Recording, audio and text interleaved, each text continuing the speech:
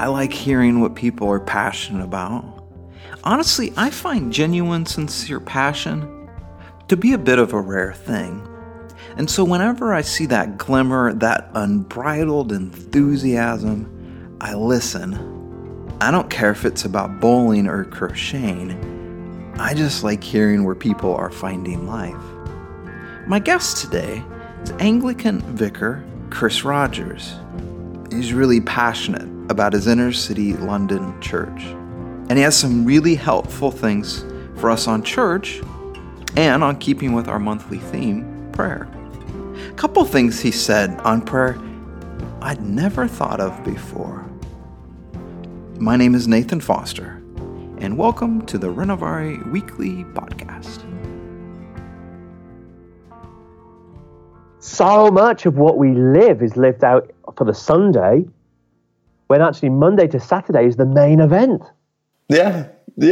Monday to Saturday is where we do it. Really, we put all of our eggs into the basket of church when church is meant to be the pit stop for the car race that's actually Monday to Saturday. And church is the pit stop, so we do life. Yeah. And we flip the whole thing round, so we leave people feeling like you come to church for your God thing, and then you go back to life. No, life's the God thing, and church is the pit stop. We've totally messed people up. Yeah, I agree.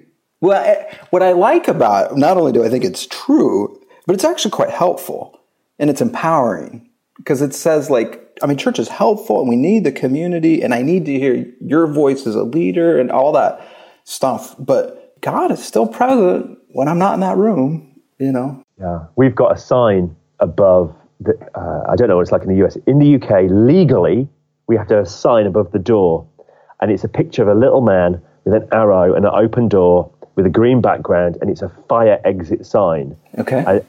This is the door that if there's a fire happening in the building, that you exit through. Right. The quickest route out.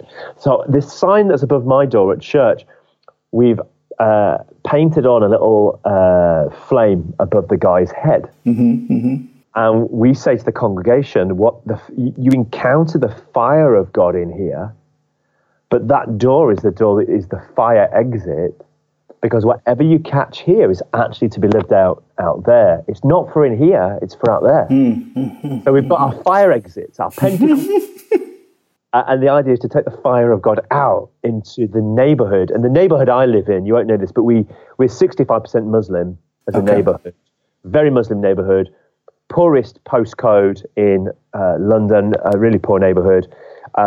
There's an indices for poverty, and we're on the 3%. If you're below 10%, you're a deprived neighborhood. We're 3%.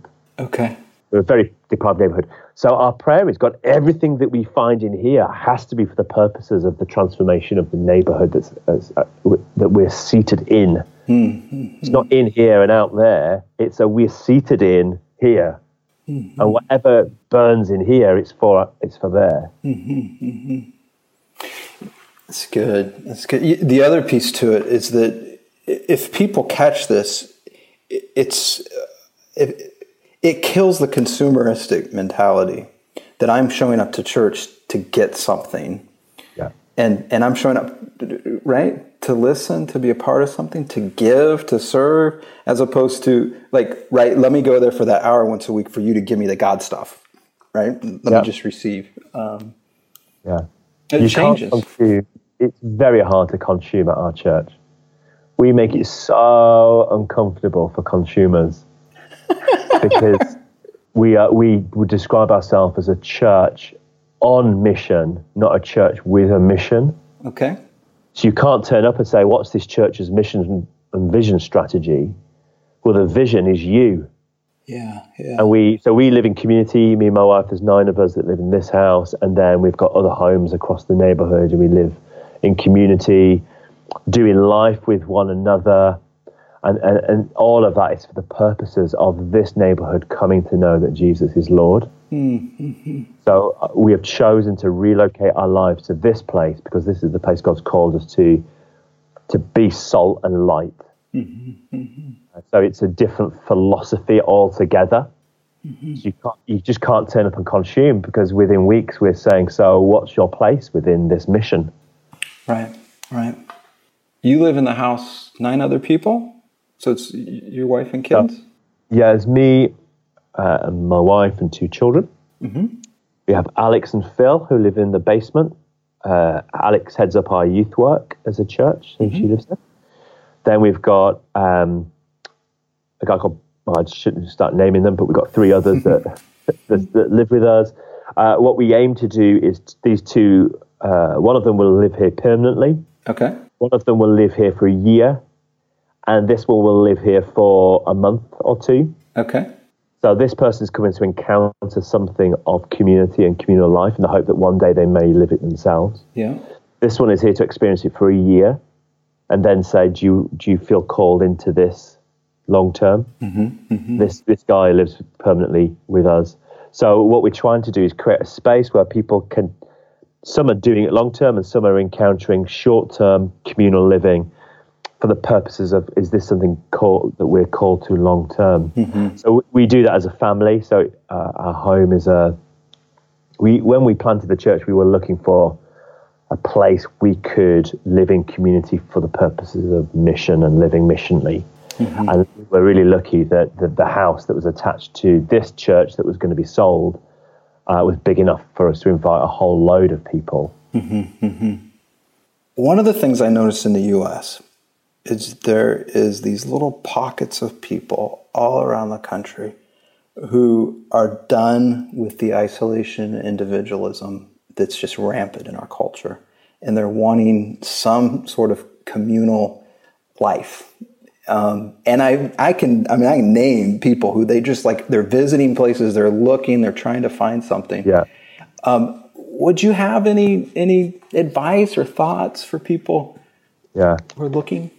I think what comes to mind very quickly there is that hell's strategy is isolation. Mm-hmm. Heaven's strategy is relationship.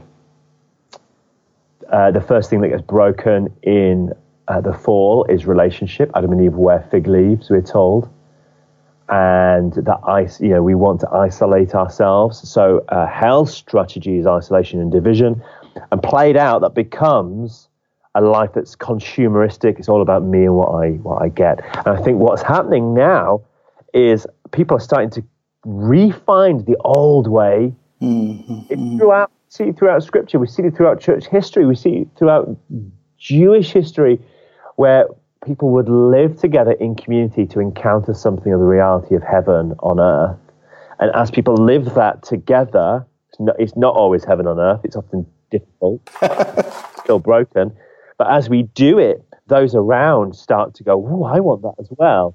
So what we're seeing all over the place is this revitalization of the monastic life, or revitalization of the community life.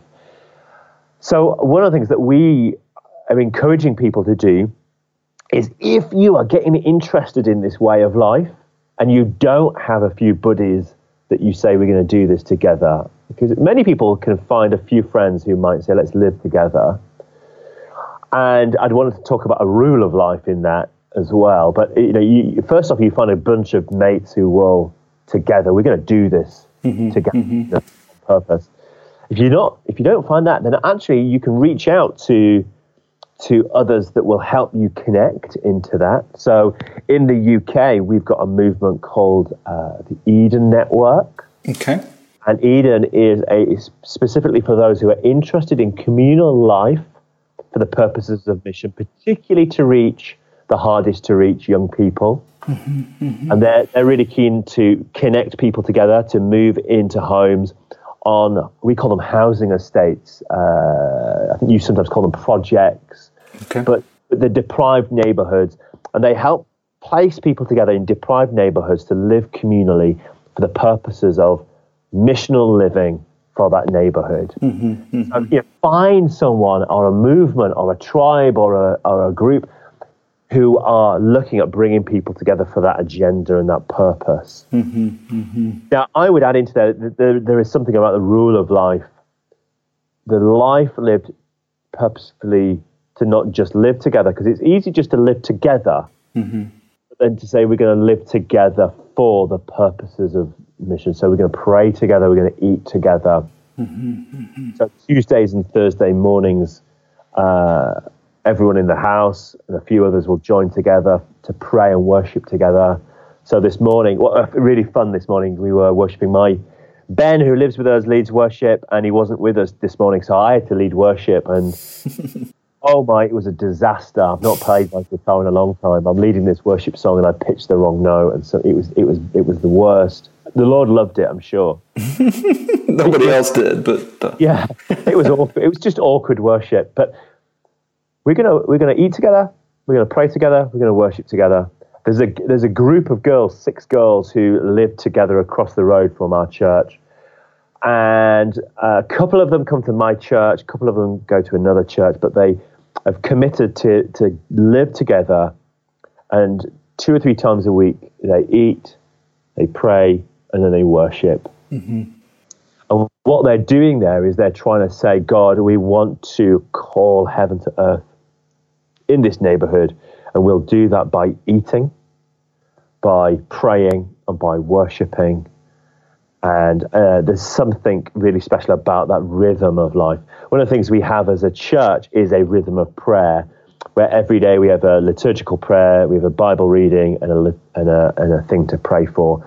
And we encourage everyone to partake in this rhythm of prayer. And I have it on my phone that I can call it up under iBooks, and on it I scroll to the day. So this morning was all about renewal, and the scripture was from Isaiah 43. See, I'm doing a new thing. Do you not perceive it? And the prayer point was praying over our neighborhood, that there be a renewal of faith and a renewal of vitality and passion of faith in our neighborhood.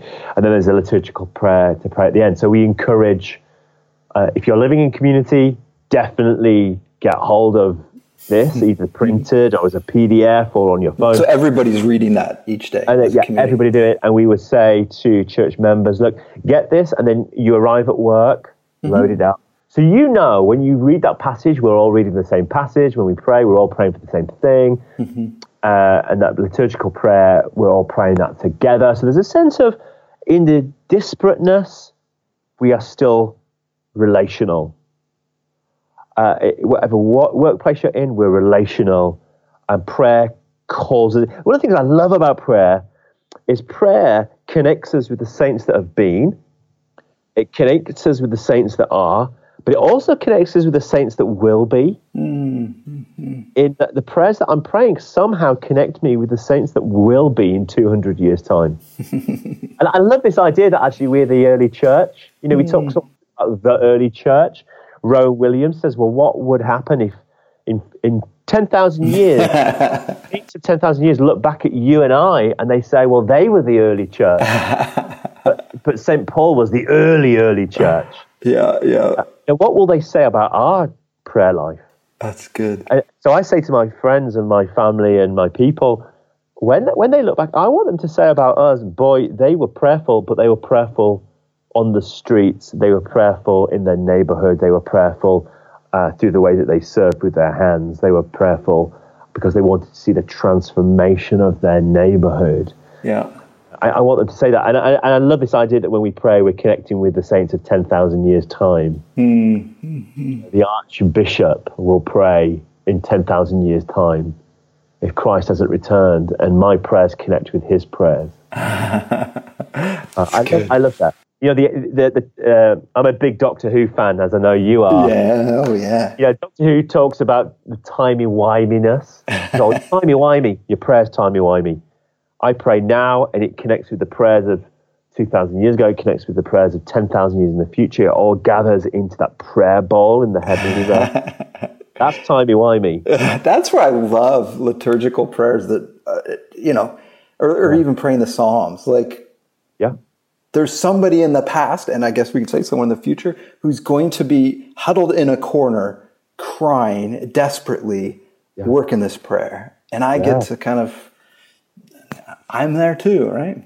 Actually, that's super cool. That idea is just super cool. That And that also then leads me down a route to start saying, and I don't think I end up anywhere heretical, but I think I end up saying, hey, well, if that's the case, then I can start praying for them in the future. And I can start praying for the things that have yet to be seen, understood, birthed. But I can start praying in prophetically the reality of the future for them now. I can start praying for that.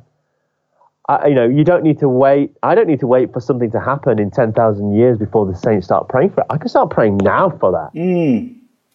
And that then starts, my prayer life so often is about today and thanksgiving for the past and frustration for the past, and I pray for the day. How often is my prayer prophetic for the future? And maybe my prayer life just needs to shift because suddenly there's a bit more momentum in my mind about, that reinvigorates me a little bit. Yeah. Because I'm really good at praying to myself. Worry is praying to myself. You can't answer my own prayer.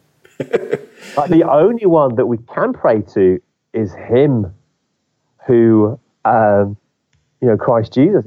He's the only one we can really pray to. Everything else is praying to ourselves, and it's worry. Yeah. I worry a lot about the future. I worry a lot about my children. I worry a lot about what they'll have in the future and the planet that I'll leave behind and what we'll leave behind. So, hey, I can start praying now for that political reality. I can pray for the politics of 2090 now. That's opening up endless possibilities of prayer. Oh, yeah, and you can go even further, right? You can pray for your church after you're gone. Yeah. Yeah. The location. It's timey-wimey, right? We're back to Doctor Who here. I love it. We always get back to Doctor Who.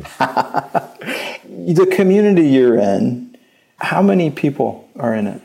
As in the church, the widest church number. That's difficult because we have a lot of fringe. We would say somewhere between 100 and 160. Okay. But maybe more nearer the 100 that are committed. See, we were doing really well numerically until 2 years ago when we did this ridiculously stupid thing. And we sent some of them 15 minutes down the road to a church that had 3 members. Yeah. And we said, hey, if you live just heading in that direction, why not go with Benedict to this church and help revitalize that community? And that was the worst thing I could have ever done. Financially, numerically, missionally. Suddenly we didn't have enough people to fulfill some of the mission that we'd committed to. Yeah. I sent my best small group leaders.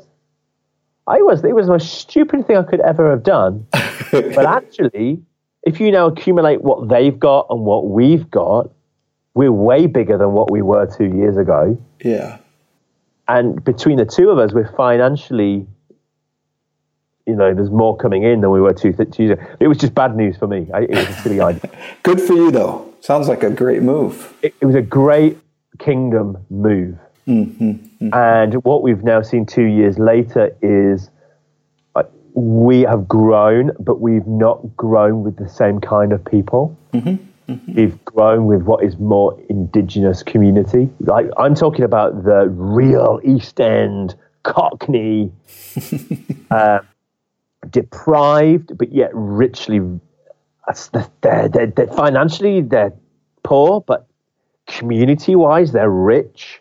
They're rooted so much in this neighborhood. That's how we've grown. And it's been really exciting. So financially, they don't give as much as they did, but we have more people giving to our church than we did 2 years ago, which is really exciting, but really frustrating.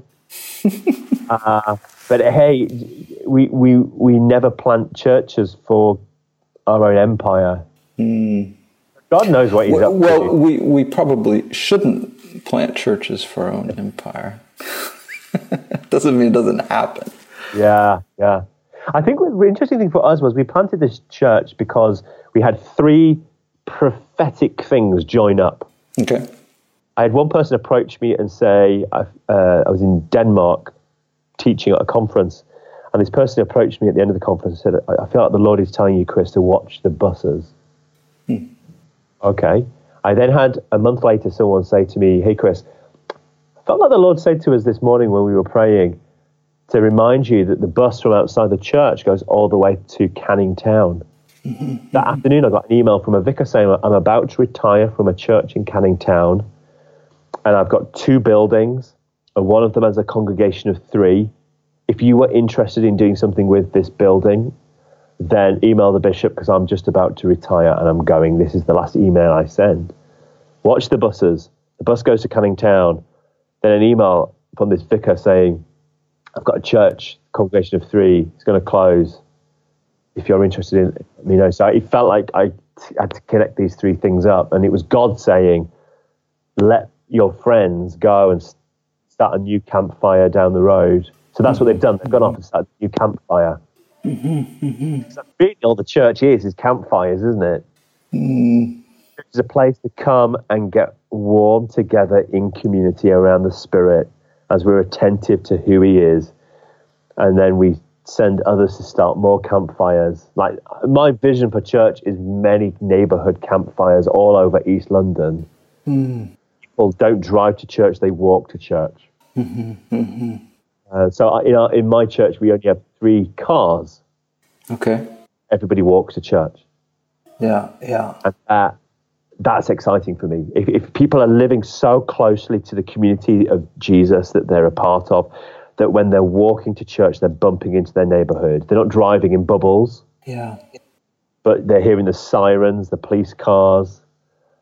You know, they're walking between their home and their church community, and they see life because they're walking. That's for me what a Jesus community should look like. So many members of my church don't make it to church on a Sunday because they're being church on the way because they've bumped into somebody. So, for example, one of my guys didn't get to church because he was on the way and saw a guy's home had been burgled.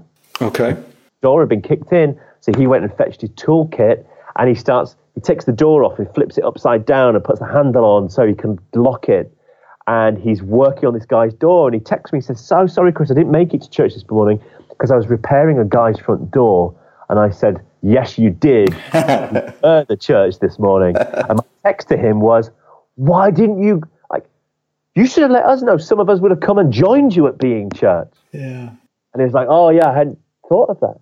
And I love that because people walk, they meet this guy who's 92 years old, and they said to him, where are you going? And he said, home for lunch. And they said, well, we've got lunch after the service at the church. Why don't you come with us to church because we're going to have dinner together?